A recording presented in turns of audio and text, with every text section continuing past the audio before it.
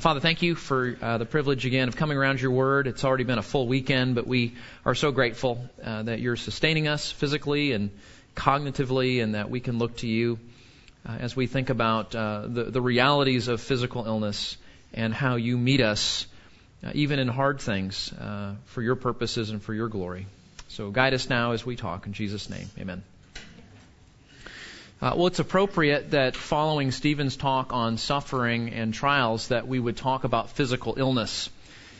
I will never forget early in the morning, March 17th, 2006, I was assisting my wife in getting into the emergency room at Lake Granbury Medical Center just down the road here because her contractions had increased in frequency and our little girl was on the way into the world.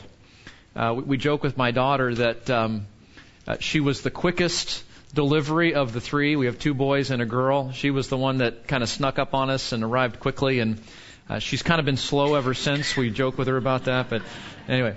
But there we were, 2 o'clock in the morning, and my beautiful daughter, who's now 17 and a half, arrived safely.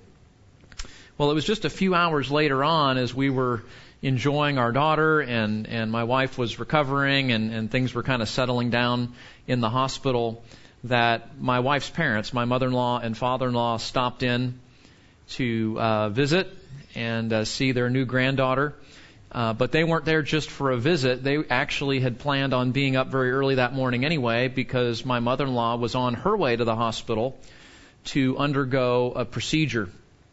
She had had significant abdominal pain in the past year, and finally they had concluded that there was an operation needed. So on March 17th, 2006, the day my daughter came into the world, my mother-in-law had her first surgery. Well, fast forward today, it is October of 2023, and my mother-in-law still deals with significant chronic pain and abdominal issues. She has had dozens of procedures. She has had all sorts of interventions. They actually removed her pancreas. And you say, you can't do that, right? You need a pancreas. We understand basic physiology. Your pancreas is really important, especially for the islet cells that it produces that allows you to break down sugar in your body. You can't live without a pancreas. Actually, you can. She had a procedure years ago in Tucson where they removed her pancreas, harvested the islet cells, infused them into her liver, and her liver produces insulin now, which is amazing. She still has to supplement, but she's not a full-blown diabetic.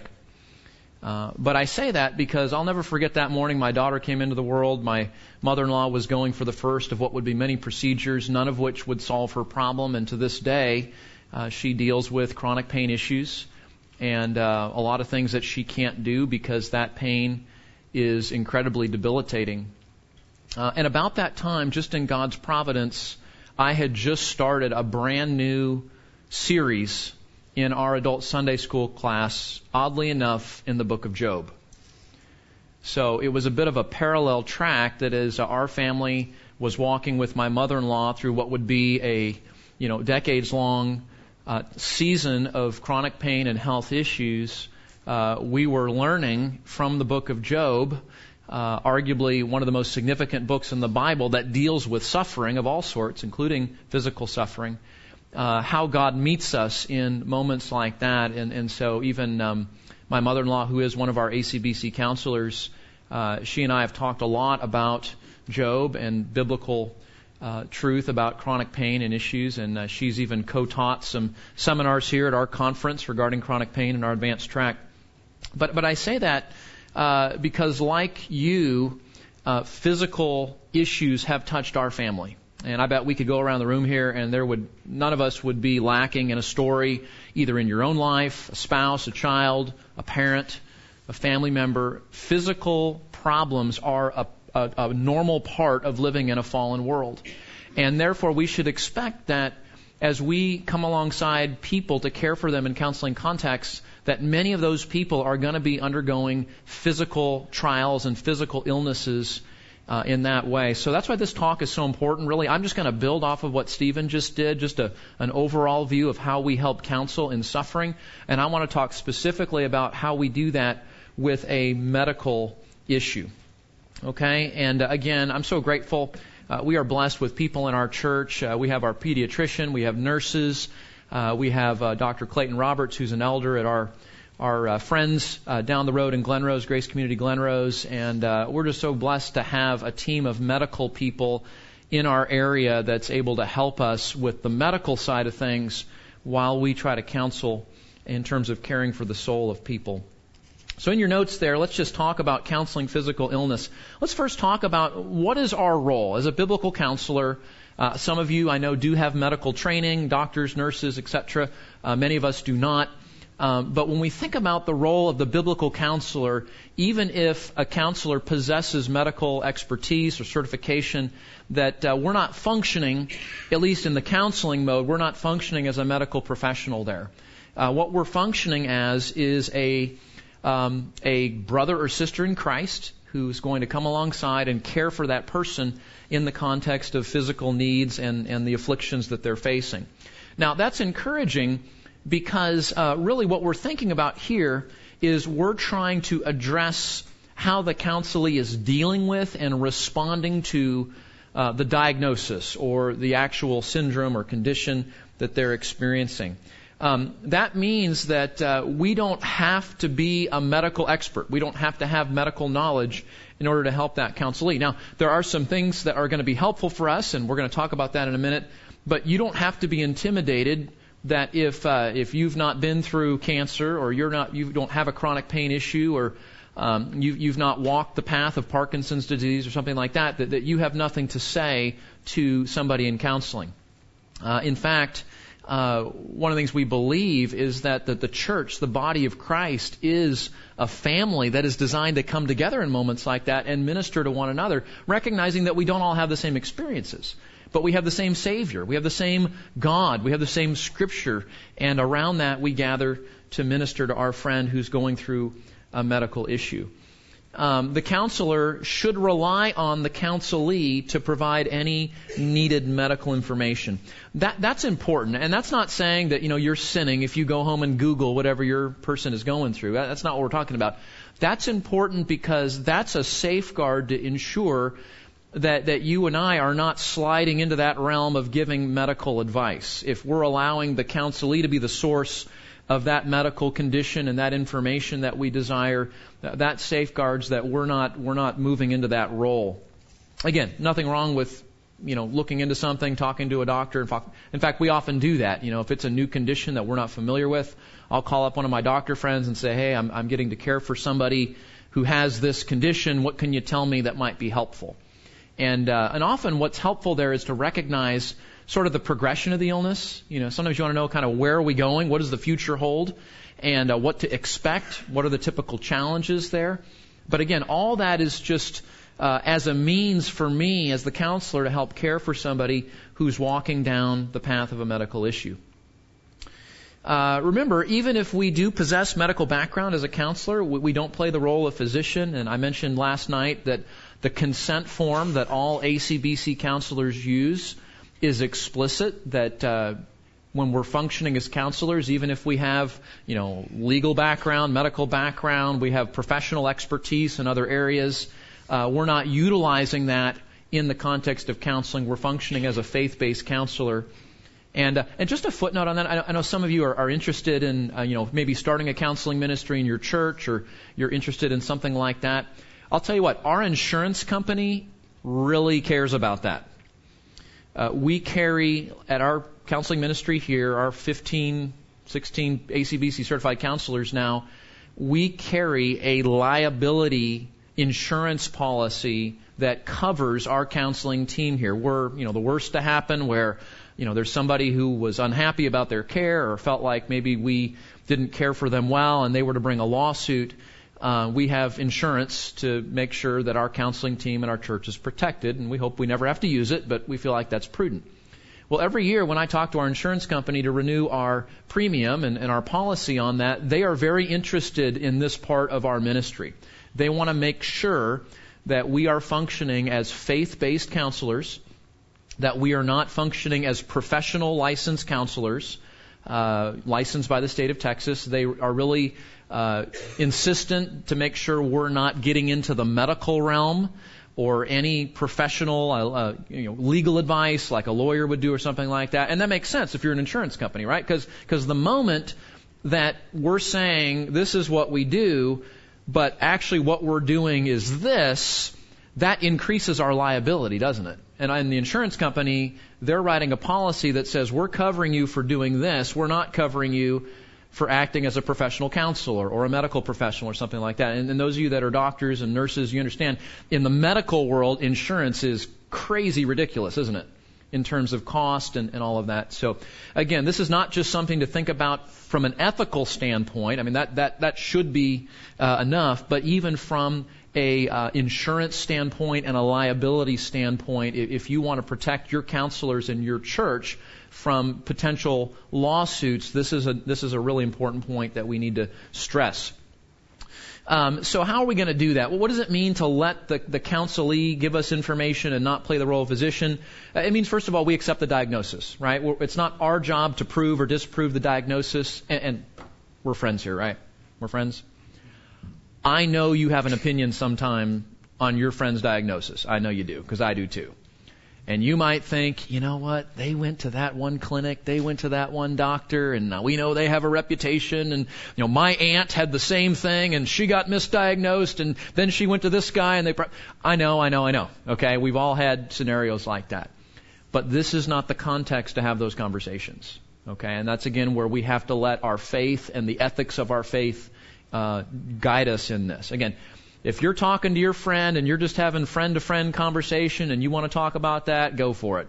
Okay? But in the context of a formal counseling conversation, when you're operating as a faith-based counselor, as a ministry of your church, that's not a conversation you want to have. Okay? So be careful with that. Secondly, don't recommend other possible diagnoses, methods of diagnoses, or treatments. And again, I know all of us have opinions on that, and there's nothing wrong with that. But this is, again, not the context to have those conversations and make recommendations. Because, you're the biblical counselor. This person is looking to you for expertise in terms of their care. And if you throw out something medical, even if you're not intending it, there's influence there that may or may not be appropriate. So it's better to just leave those conversations for a different arena. Number 5, the counselor should help the counselee to deal with the illness from a spiritual perspective, not a medical perspective. And again, in our culture with GSD, Google self-diagnosis, and everybody's an expert, everybody's on social media, everybody's an expert on all things medical and health. I know that.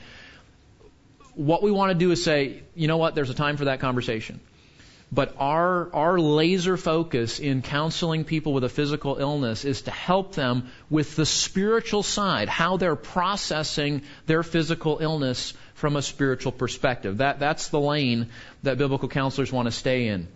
The goal, in fact, is to turn the counselee's attention from the pain and discomfort of the illness to what God is doing through it. And Stephen talked a lot about that last hour, right? What is God doing in suffering, and what are biblical perspectives that help somebody who is in affliction to be able to find the resources of God, to even thrive in the midst of their faith in a difficulty like that.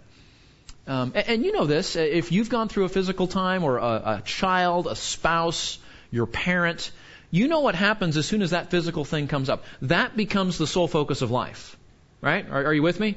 And it's what's the right doctor? What's the right treatment? What's going to happen? What's the prognosis? And there's a time for that, right? We want to be a good steward in terms of caring for the physical part of that. But if we're not careful, that overemphasis of our culture to focus on what do we do about the physical problem often undercuts and distracts us from the reality that how I'm dealing with that in my heart is a much more important issue. It's possible, in fact, you guys have seen this, that what people do often is they spend so much time on dealing with the physical part of their disease and what to do about it, and doctors and medications and all that, that they're actually spiraling spiritually. And then when that promise of a cure, when that doctor who was going to help me finally, my girlfriend or the guy at the office said, hey, this guy is the expert on this, and you put all your hope in that treatment, and you're getting a second mortgage on your house to pay for it, and then it doesn't fulfill, right? That you don't get better. What happens then? And you've put all your hope in a physical cure or a doctor or an intervention. You've neglected your true source of hope in the work of Christ and leaning on Him.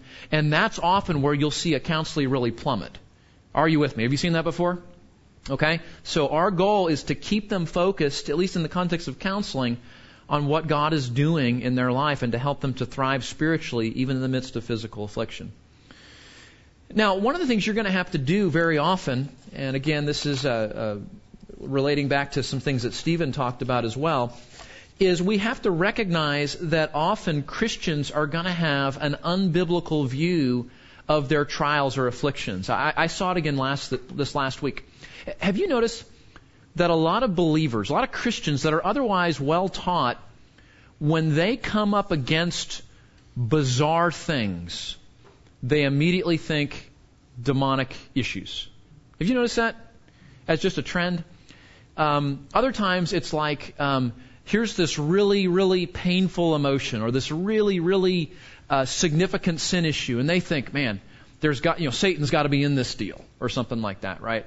And again, we're not saying that there isn't a place to understand Satan's role. In fact, we're going to look at Job here in a minute, and we'll see that.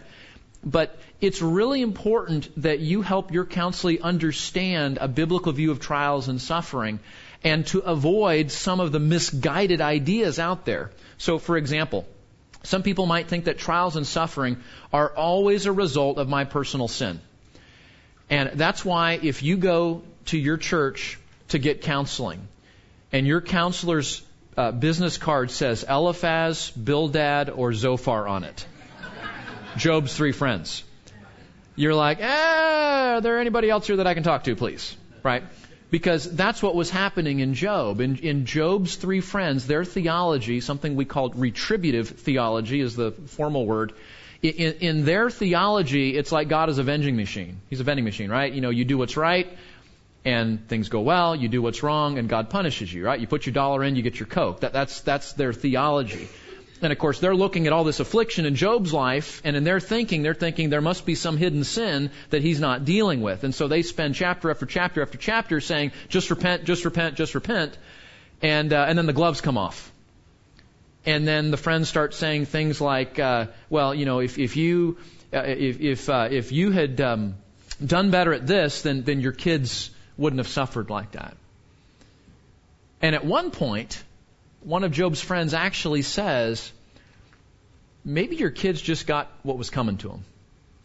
And you go, right? So let's not counsel like Job's friends, okay? We can commend them. They went, they cared for their friend. They were there for a week. They didn't say anything. The ministry of presence, that's awesome. All went wrong when they opened their mouth. And that is a really good caution for people like you and me. But let's avoid the caricature, the wrong view that says suffering and trials is always a result of personal sin. Here's another one. Trials and suffering are always someone else's fault. Now, that's kind of the opposite. That's a victim mentality, right? I'm always blaming other people. I'm always blaming other parties for what's going on in my life. That's also an extreme to avoid there. We want to avoid the view that says trials and suffering just happen, that there's no purpose in them. Now this is crazy, because when you're suffering and you're hurting and that hurt doesn't go away, you will begin to be tempted to believe things you would never otherwise believe. Have you seen that? When things are really hard, especially when the trial is chronic, it's not going away and it's just pressing down on you day after day, a couple of things are going to happen. You're going to start entertaining things that you otherwise would never entertain. You're going to start thinking things about God that you otherwise would know is not true. You're going to start thinking things about yourself that you would otherwise realize are not true. You're going to start thinking about interventions. You've probably seen this. Someone, is in a chronic illness, a cancer thing or whatever, and they've exhausted the medical options, and then they've got a friend who knows a friend who read something on social media, and there's this brand new, weird kind of deal, and they literally, drain their retirement account to go pursue that, only to find out that it was all a marketing scam. And now they're not better, and they're broke, and they're even more discouraged. And in the midst of all that, you can just be like, why do we make decisions like that? Well, we are very vulnerable to make really foolish decisions when we're hurting, especially when that hurting doesn't go away, which is why we need the body of Christ. It's why we need a church, because it's in this community that we're able to help one another. And if you notice this, when you're going through something difficult, you're not the best evaluator of what's going on. Often people around you that love you can see things that you can't see so clearly in your life. And if I'm going through that, you can see things in my life that I can't see so clearly. So we need the community of faith to help walk through moments like this. And one of those things that I think we're tempted to believe in suffering is that maybe this is just all random. Maybe there is no purpose. I hurt so much. What can possibly be the purpose? Number 4, God is punishing me. God is out to get me. We saw that last night when I read from Lamentations chapter 3 with Jeremiah. You remember that? Jeremiah says, it's like God has walled me in. It's like He's not answering my prayer. It's like He's a bear lying in wait to devour me, or a lion or an archer shooting his arrows at me. God is out for my destruction. And be weary, guys, because our emotions, especially in pain, our emotions are blasphemous artists in the pictures of God that they paint for us when we're hurting.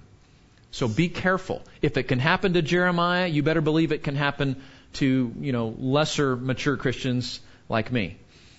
So be careful of that viewpoint. God is punishing me. God must be out to get me. Be careful of the viewpoint that says God is unwilling or unable to help me. That's what Jeremiah is saying. I'm praying and He's not listening. Well, that was Jeremiah's misinterpretation. Think of a different scenario. Think of 2 Corinthians chapter 12, where Paul has his thorn in the flesh. You're familiar with that story? We don't know if it was a medical issue or a problem person or something like that. But it was apparently so bad that Paul went to God on 3 different occasions saying, I can't take this, take it away. And God said, no. What do you do in a trial when you plead for God to take it away and He says no? One of the things that we're tempted to believe in that moment is that the silence we're hearing from heaven means God doesn't care about me. God's not listening to me. Instead of recognizing, sometimes God answers prayer not by removing the trial, but by increasing grace. And that was His answer to Paul, right? I implored the Lord 3 times to take it away. God said no. And so what was the response from heaven? My grace is sufficient for you. My power is perfected in weakness. So we got to be really, really careful about misinterpreting when we don't, my pastor growing up, I grew up in a traditional church, and, some of the theology was good, some of it wasn't so good. But I remember my pastor teaching us when I was like 13, God answers prayer in 4 ways. Do you know this? He answers prayer in 4 ways. He says yes, He says no, He says wait, or He says I've got something better. And sometimes we have a category that says, I'm going to pray, and God's supposed to say yes.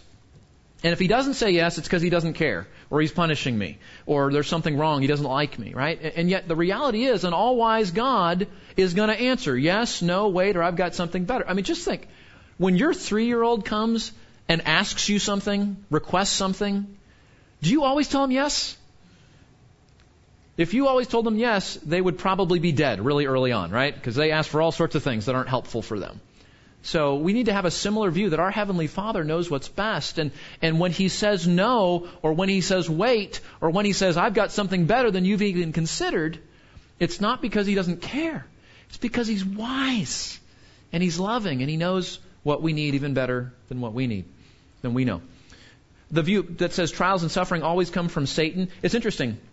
If in our Bibles, when we look at the example of Job, you know what's interesting about that? So you guys know Job, right? So Job, this righteous man, and Satan goes to God and basically says, he's presenting himself, and God points out Job to Satan, brings Job to Satan's attention, and then Satan throws down that challenge and says, hey, Job only worships you because you made his life so nice. Take some of that niceness out, he'll curse you to your face. God says, game on, right? And really that whole book is about thwarting the blasphemous lie of Satan. Namely, that believers only worship God because they give Him nice things. That whole book is about showing that Satan is horribly wrong and a liar when he says that. But that cosmic drama is getting played out in and through the life of Job. So you and I as the reader, we know that's what's going on. But who doesn't know about that conversation in the heavenly places with God and Satan? Who doesn't know about that conversation? Job doesn't. His wife doesn't. Eliphaz, Bildad, and Zophar don't. Elihu doesn't know. Nobody in the book knows about that conversation. So that whole narrative is being played out. We know as the reader that Satan's charge of God, namely that God has to buy worshipers, really is what he's saying, that's the drama. But no one else that's living out the story actually knows what's going on. So the view that trials and suffering always come from Satan, we would say, no, that's not true. We do have to have a category that says there may be something demonic or something satanic in all of this, and yet, as the book of Job shows us, God has to give Satan permission for even the most significant action that Satan takes. So while we might say, yes, maybe Satan is involved in my trial and suffering, all of that comes under the permissive hand of a sovereign and good God. Okay, and again, I will just blow through some of this because I know Stephen just did a really good job with this. But the key to dealing with trials and suffering is to see that God and His purposes in the midst of it. And we see that. Let's look at a couple of biblical examples here. Turn with me in your Bible to Genesis chapter 50.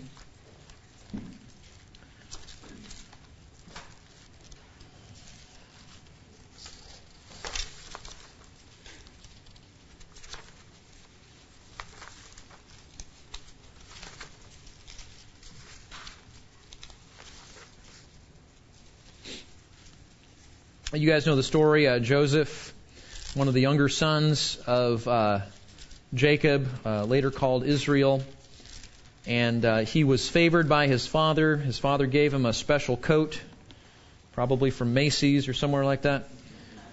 And we think of it as the Technicolor dream coat. The Hebrew word actually means it was a long-sleeved tunic, which gave it a prominence and an importance in terms of the garments of that day. And you know the story. His brothers were jealous. He had the dreams where he mentioned this prophecy that one day he would assume power in Egypt and that even his family members would bow down to him. That angered the brothers even more. And so they sell him into slavery. And in the midst of trial after trial, difficulty after difficulty, he almost dies. He's falsely accused. He ends up in jail. His father, of course, thinks he's long dead. And then in the most amazing story of providence, God moves him into a place of prominence in the nation of Egypt in order to preserve the whole known world from this massive famine that's about to happen. And because of Joseph's intervention, and they store up grain, and Egypt is able to keep not just Egypt, but the surrounding nations alive through the season of famine. And then that wonderful moment at the end where The brothers are reunited. And you read all of that and you go, man, what a story. What a difficult life. I mean, you imagine you help your buddy in jail get out. And the last thing you say is, remember, tell the king, put a good word in for me. And he forgets. And you're in the jail for another how many more years, right? I mean, just trial after trial, difficulty after difficulty. A man of integrity falsely accused by Potiphar's wife, and on and on. And then, remember, they all get together, they reunite, he gets to see his father comes to live in the land, and then Jacob dies, and the brothers go, uh-oh. Maybe Joseph was nice to us because Dad was still alive. Dad's dead now. Maybe we're in trouble. So we'll pick it up in Genesis chapter 50, verse 15. When Joseph's brothers saw that their father was dead, they said, "What if Joseph bears a grudge against us and pays us back in full for all the wrong which we did to him?" So then they make up this, pathetic story. "Your father charged us before he died, saying, 'Thus you shall say to Joseph, please forgive, I beg, the transgression of your brothers and their sin, for they did you wrong.'" Okay? "Please forgive the transgression of the servants of your God." And okay. And no doubt Joseph saw through their pathetic story. The end of verse 17. Joseph wept when they spoke to him. Why do you think he cried?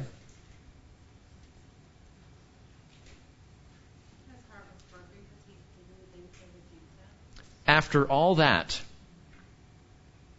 his brothers still think there's a grudge. His brothers still think Joseph's out to get them. So in the midst of tears, Joseph says this. His brothers come and they fall down before him and they say, "We are your servants." Verse 19, Joseph says to them, "Do not be afraid, for am I in God's place? As for you, you meant evil against me, but God meant it for good." Can you think of a better ending to the story than that? Where this young teenage boy, taken from his home, sold into slavery, falsely accused, ends up in jail, forgotten by friends that made promises, ends up at this place in life. God uses him to save the whole nation from a famine. He's reunited with his father, with his brothers. And all the while, God was working on him, wasn't he?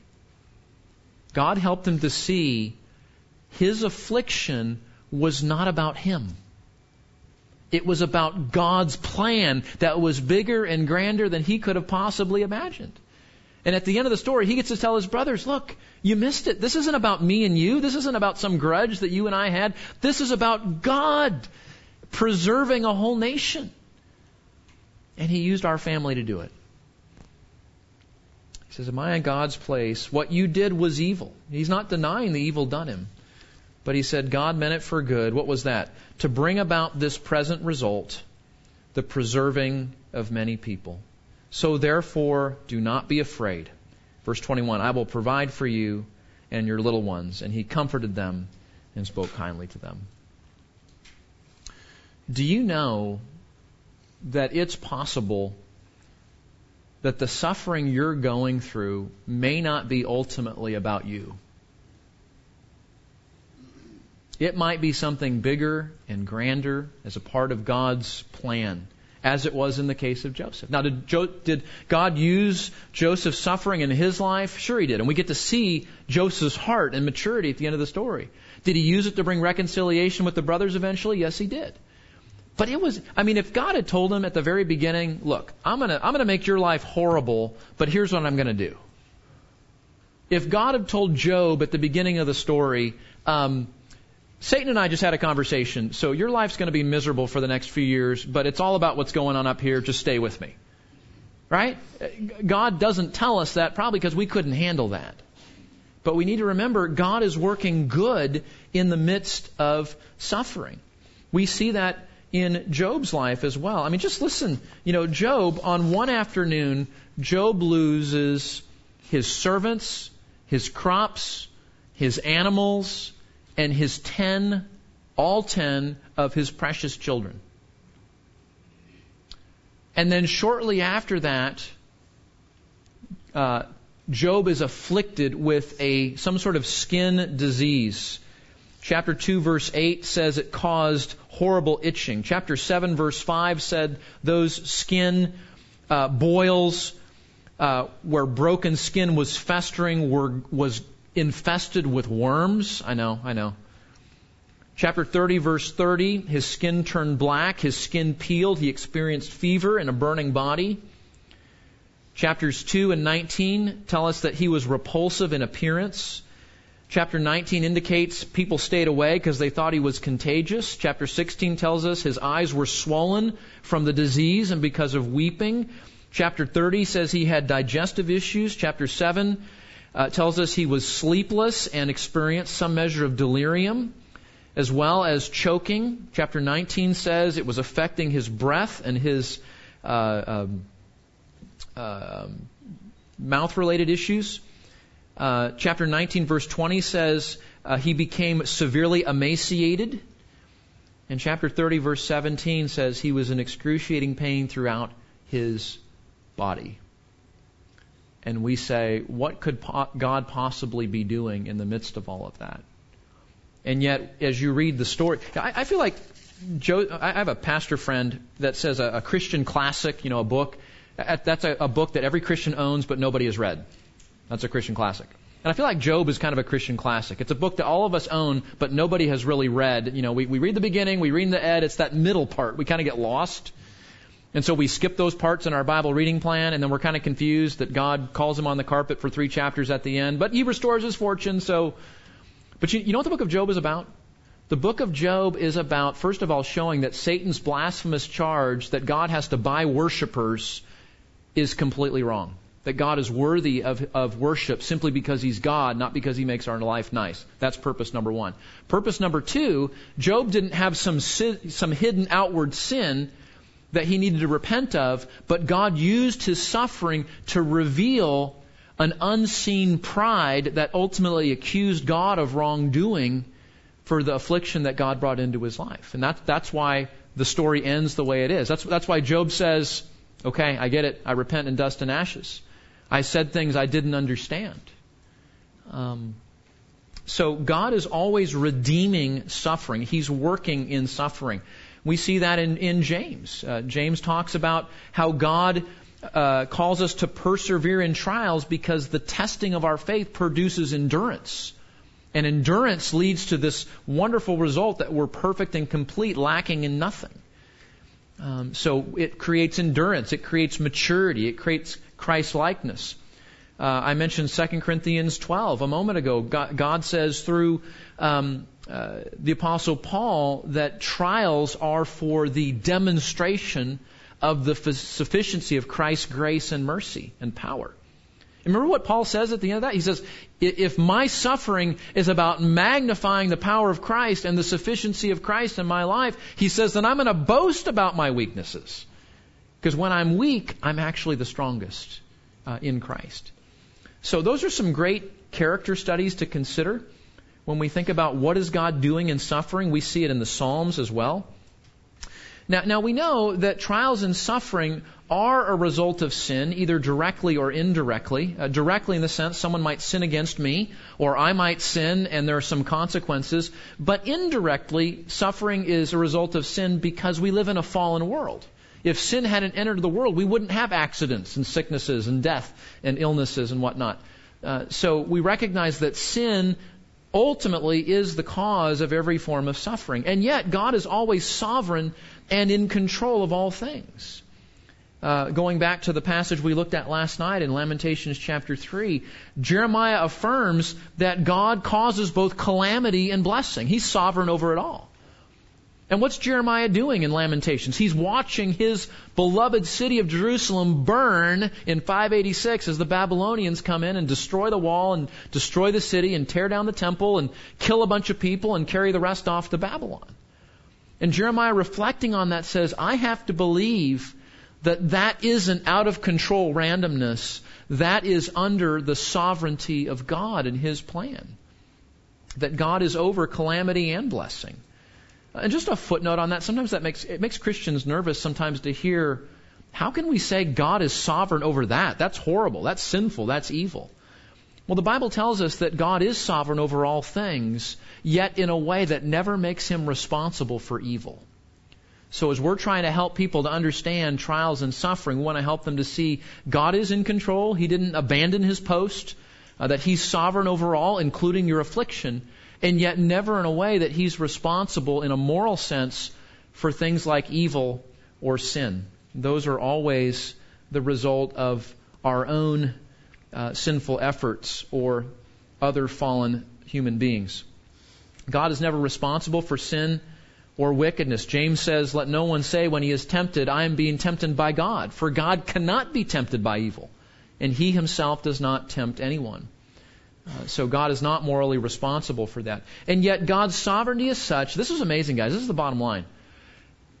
Some people struggle with God's sovereignty, some people struggle with this doctrine, and yet it is the most beautiful doctrine in the world, because believing in the sovereignty of God is affirming God can take horrible, evil, wicked, sinful, affliction, painful scenarios and turn them into something beautiful and good and beneficial. And it's only because He's sovereign that He can do that.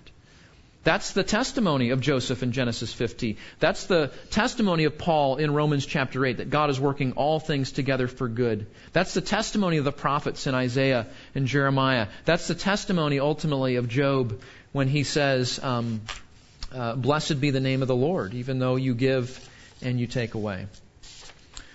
So the question is, in light of that sort of overview of the doctrine, how does God call believers to respond? Well, we've seen some of these already. Stephen covered some of these things, and so we'll just flip through them here. The first way God calls believers to respond in the midst of difficulty is to call us to seek Him, to trust Him, to glorify Him, to please Him in all things. And the way we want to seek that primarily is to pray and to ask God to grow us and change us, not just get us through the difficulty. See, that's one of the challenges is it's not wrong to pray, Lord, please take this away, I'm hurting. It's not wrong to pray, Lord, please help me find a cure for my cancer or for my situation. That's not a wrong way to pray. But the Bible says there's something even more important than that we should also pray. And what we ought to pray there is, Lord, help me to trust You, grow me to be more like Christ, make me to depend on You more. Will You show Christ's power in my weakness? Will You help this to persevere and mature my faith? And to endure those things, knowing that God often uses physical affliction as His means to sanctify us, to grow us in the image of Christ. You know, the Bible gives us some specific examples of why He might bring in trials and suffering. We see unconfessed sin. At times, we think about Paul and the Corinthians, where there were people that were sick because they were actually living in sin and actually abusing the Lord's table and things of that nature. Hebrews 12 says, whom the Lord loves, He disciplines. That word discipline means to train. Just like a father who loves his children would want to discipline and train, so God disciplines us, Hebrews says, so that we can share in His holiness. Jesus says in John 15, I'm the vine, you are the branches. The Father's going to prune the tree. Pruning sometimes takes the form of discipline or affliction. Because why? Because God's pruning the tree to make us more fruitful and more effective in that. Sometimes God brings in affliction simply to show us that we live in a fallen world. As Stephen's point number 1 last hour, that we would long for a better world. This world is not our home. It also sometimes shows us that the sin of others can have effect on us. God helps us to see that. Sometimes trials and difficulties is God allowing us to reap what we sow, or to teach us about our own weakness and cause us to depend on God in more significant ways. Sometimes this happens to help us realize that we have put our hope in something else. We've put our hope in someone else other than God Himself. And so those trials are designed to help us to wean us from the world, or wean us from that refuge. The Bible uses these great metaphors to help us to see what happens. And You guys know Psalm 46:1, right? God is our refuge and strength, a very present help in trouble. In contrast to that, the Psalms and some of the prophets talk about what we might call a false refuge. And one of the biggest false refuges, meaning a place we run for safety and security and help instead of the Lord, is we will create a false refuge out of finding a cure, finding a treatment, finding a doctor. Again, those are not bad things. We ought to pursue those things. But what we should not do, indeed we cannot do, is make that, the medical intervention, our ultimate refuge and strength. Only God ought to occupy that duty. Listen to John Newton, one of my historic heroes. You guys know Newton. Newton was the author of the hymn Amazing Grace. He was also a pastor in 2 different congregations in England, and he was one of the finest pastoral counselors of history. Let me show you why I think that. Listen to Newton. He's writing to somebody going through physical affliction. He said, "The Lord deals with us as children. Children, when they are young, have many little indulgences. As they grow, they are subject to discipline and must learn obedience. So, when faith and knowledge are in their infancy, meaning when we're immature as Christians, the Lord helps this weakness by cordials and sensible comforts. But when they are advanced in growth, He exercises and proves them by many changes and trials, and calls us, listen to this, to live more directly upon His power and His promises in the face of all discouragements, to hope even against hope. And at times He seems to deprive us of every subsidiary support. Why? So that we may lean only and entirely upon our beloved." You understand what he's saying? Newton is saying is when we're young, God gives us lots of other things to support our faith. As we grow in our faith, God might remove those things. And when God removes things that we love, people that we love, things that we appreciate as His gifts, like our health, it's not because He's out to get us. It's not because He's out for our destruction. Newton is saying God kicks out those subsidiary supports. Why? So that we will lean more on Christ alone. Now, you're going to feel like that, right? A physical affliction, it feels like you're barely hanging on. God comes by and goes, and He kicks out the one thing you're hanging on to. But remember, that's not an act of hatred. That's an act of love that you would and I would depend more on our Savior. That's what Newton is getting at. Now you see why I like Newton, right? That's pretty good. Okay? Again, other reasons God brings in trials: to enlarge our appreciation of His sufficiency, to test and strengthen our faith, to create opportunities for witness to Christ. You remember that? Paul's in jail, right?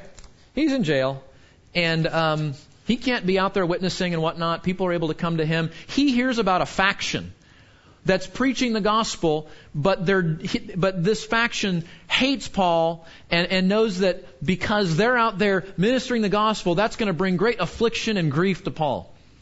Paul's in prison, he can't do anything about it. What does he say? As long as they're preaching Christ, I'm happy about that. It had increased his fruitfulness, even though he was under house arrest and didn't have the freedom he had at other points in his ministry. Develop Christ-like character. We talked about that in James, right? That we would pursue perseverance, Christ-likeness. You would be perfect and complete, meaning mature in Christ, lacking in nothing. Let me give you another Newton quote. "Afflictions do us likewise, as they make us more acquainted with what is in our hearts, and thereby promote humiliation and self-abasement." Then he says this: "There are abominations which, like nests of vipers, lie so quietly within, that we hardly suspect that they are there, until the rod of affliction rouses them. Then they hiss, and they show their venom." This discovery is indeed very distressing. We say, yes, Mr. Newton, you're telling us we have snakes in our hearts. Of course it's distressing. Yet, till it is made, we are prone to think ourselves much less vile than we really are, and cannot so heartily abhor ourselves and repent in dust and ashes. That's exactly what happens in Job.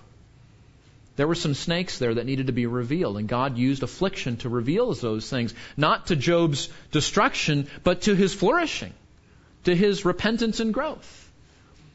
So don't be surprised when you and I go through physical illness and physical affliction that we see ugliness coming out of our heart. That's not God saying, I hate you, look at how bad you are. That's God saying, do you see how much I love you because I want to redeem these things in your life so I can make you more like my Son? That's the perspective. So we want to help people to see that. A few more here. To cause us to recognize our need for one another in the body of Christ. We talked about that. I had a professor that used to say in the Christian life, Lone Rangers are dead Rangers. Because we need one another. And that's true. We need the body of Christ to do that. And of course, we know that God is working all things to bring glory to Himself. And we want to look for the glory of God in our affliction. Okay? So how do we bring biblical encouragement in light of that? How do we help people struggling with physical affliction? We want to point them to the Trinity. We want to point them to the Father who is carrying out His will, which is good and acceptable and perfect. We want to point them to Christ, who as our sympathetic high priest prays on our behalf and sympathizes with us in our weaknesses and has grace and mercy to help in our time of need. We want to remind our afflicted friend of the work of the Holy Spirit who indwells them and empowers them, has sealed them, and ensures that no temptation will be too much and that the Lord will always bolster and increase grace. As He reminds Paul, we talked about it a moment ago, that God's grace is sufficient. Christ's power is perfected in our weakness. No temptation is too powerful.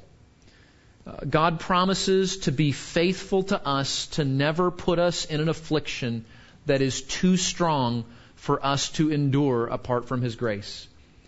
As long as we have His grace.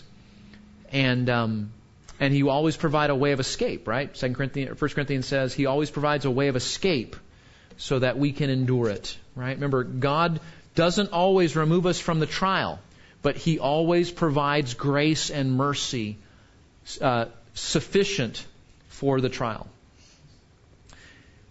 Again, we remember what Stephen said, our earthly life is short. Our earthly life is short compared to eternity with the Lord. And so we want to remember that momentary light affliction is producing in us an eternal weight far beyond all of our comprehension. You know why God doesn't make our life great all the time? He wants us to not get too attached to this world. I remember when our kids were little, and one of my sons really, really frustrated. Why don't you always give? And it's like, do you think if God gave us everything that we always asked for, what kind of people would we be? We'd be worldly, we'd be arrogant, we'd be selfish, we'd be foolish, right? And so our Heavenly Father doesn't give us everything we want. He doesn't grant us comfort and ease and all of that because He wants us to long for another world. And remember that this world is not our home. And again, the body of Christ, I think there's a great opportunity there for the church to be the church in all of this. Okay, so just some counseling principles. You guys know this, but let me give you some specifics for a medical condition now, okay? Data gathering. You guys know how to do data gathering, but we want to get some specific information about the medical condition. We want to get some specific information. How is the person responding? Right? That's really important because what we're doing in counseling is we're directing the care toward how the person is responding to the challenge. And so this information allows us to figure that out and then plot a course that's going to be helpful to them. Biblical hope becomes very important in a ministry like this. We always want to convey hope, but one of the things we especially want to do as a person is dealing with a physical illness, a physical diagnosis, we want to point them to hope that is in Christ, even if relief doesn't come. You pray with them, you weep with them, that God might provide intervention and care and even a cure. But we want to help them to see that we want to put our eyes on the great physician and trust Him, and that if His will is not to heal in this life, that we have security and we have grace and we have an eternal weight of glory in the next life that encourages us in that. The help of Christ, again, that grace and mercy that's available to help there with our sympathetic high priest. And then just some biblical principles that might be particularly helpful. We talked about some of these already. We want to remind them about the nature of trials and suffering. We want them to remember God is sovereign and in control, even though we're sickness and disease. We want to call them to seek, to trust and please and honor God in all things, even when we feel bad and we hurt. We want to pray for growth and change, not just to get through the difficulty. That's a real turning point in counseling in a physical illness. When they start to focus more on praying for God to help them to be a good testimony of suffering. When they start saying, Lord, help me to trust you whether or not this cancer treatment works or not. When their focus begins to shift from physical cures to spiritual flourishing and even their testimony, that's where good things are beginning to happen. Some homework ideas. We want to give them some homework in areas of the biblical principles, not on the health issues, but just reading the Psalms, these examples we looked at of people that went through hard things, verses that remind them to look to what God is doing in the midst of suffering and to redeem that. Many years ago, I heard about a guy named Brian Birdwell, who is now Senator Birdwell, who represents our district right here in Hood County. He was an Army officer stationed at the Pentagon the morning that 9/11 happened. He had left his office to go down the hall to use the men's room when the airplane hit. His office was completely destroyed and his co-workers were instantly killed. He was down the hall in the restroom, and so he survived the crash, but he was burned over 60% of his body. And for the next several months, he went through horrible medical interventions designed to repair the significant burns he had on his body. He wrote a book, and I would commend it to you, called Refined by Fire. It's one of my favorite biographies. Listen to what Senator Birdwell said in the aftermath of all of this, going through horrible physical affliction, and particularly how his wife Mel ministered God's word to him in the midst of all this. He writes, Mel continually stood by my bed and read the Psalms and other passages of Scripture to me. Hearing words from the Bible had become even more important to me in such a time of emotional and physical pain. I wanted Mel to read to me as much as she could. It seemed as if every psalm she read talked about God carrying me in His right hand and protecting me. I felt like God was talking directly to us. Through the Bible, He was telling us that He protected me from my enemies, that justice would be His, and it was comforting and powerful to hear her read, to be reminded of the great God we serve. After Mel read 1 Peter 5:10, she wrote on a dry erase board and hung it in my room so that we could be reminded of that promise every day.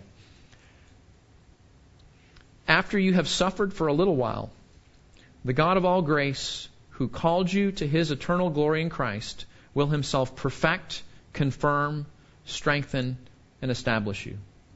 That was not only a promise God made to us spiritually, He made, I believe, for me physically. I don't know why the Lord kept me alive, but the Lord can answer that question. He kept His promise. While I may not be physically the same as I was the day before I was in the Pentagon, I am certainly a much stronger and better Christian after this experience.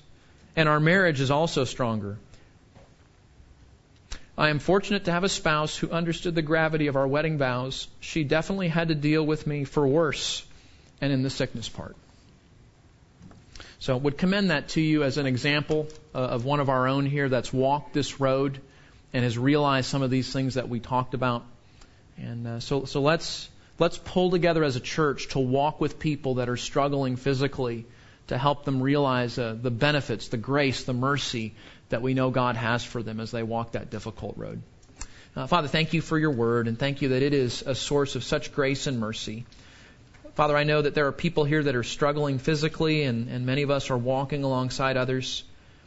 Might we see through the example of biblical men and women, through the example of modern examples like Senator Birdwell and others, that your grace is indeed sufficient, that your power is perfected in our weakness, and that you will never, ever let us down in terms of leaving or forsaking, but you will always walk with us and giving us what we need not just to endure our trials, but to thrive and to be more like Christ through them. So make us skilled as we come alongside and help people. In Jesus' name, amen.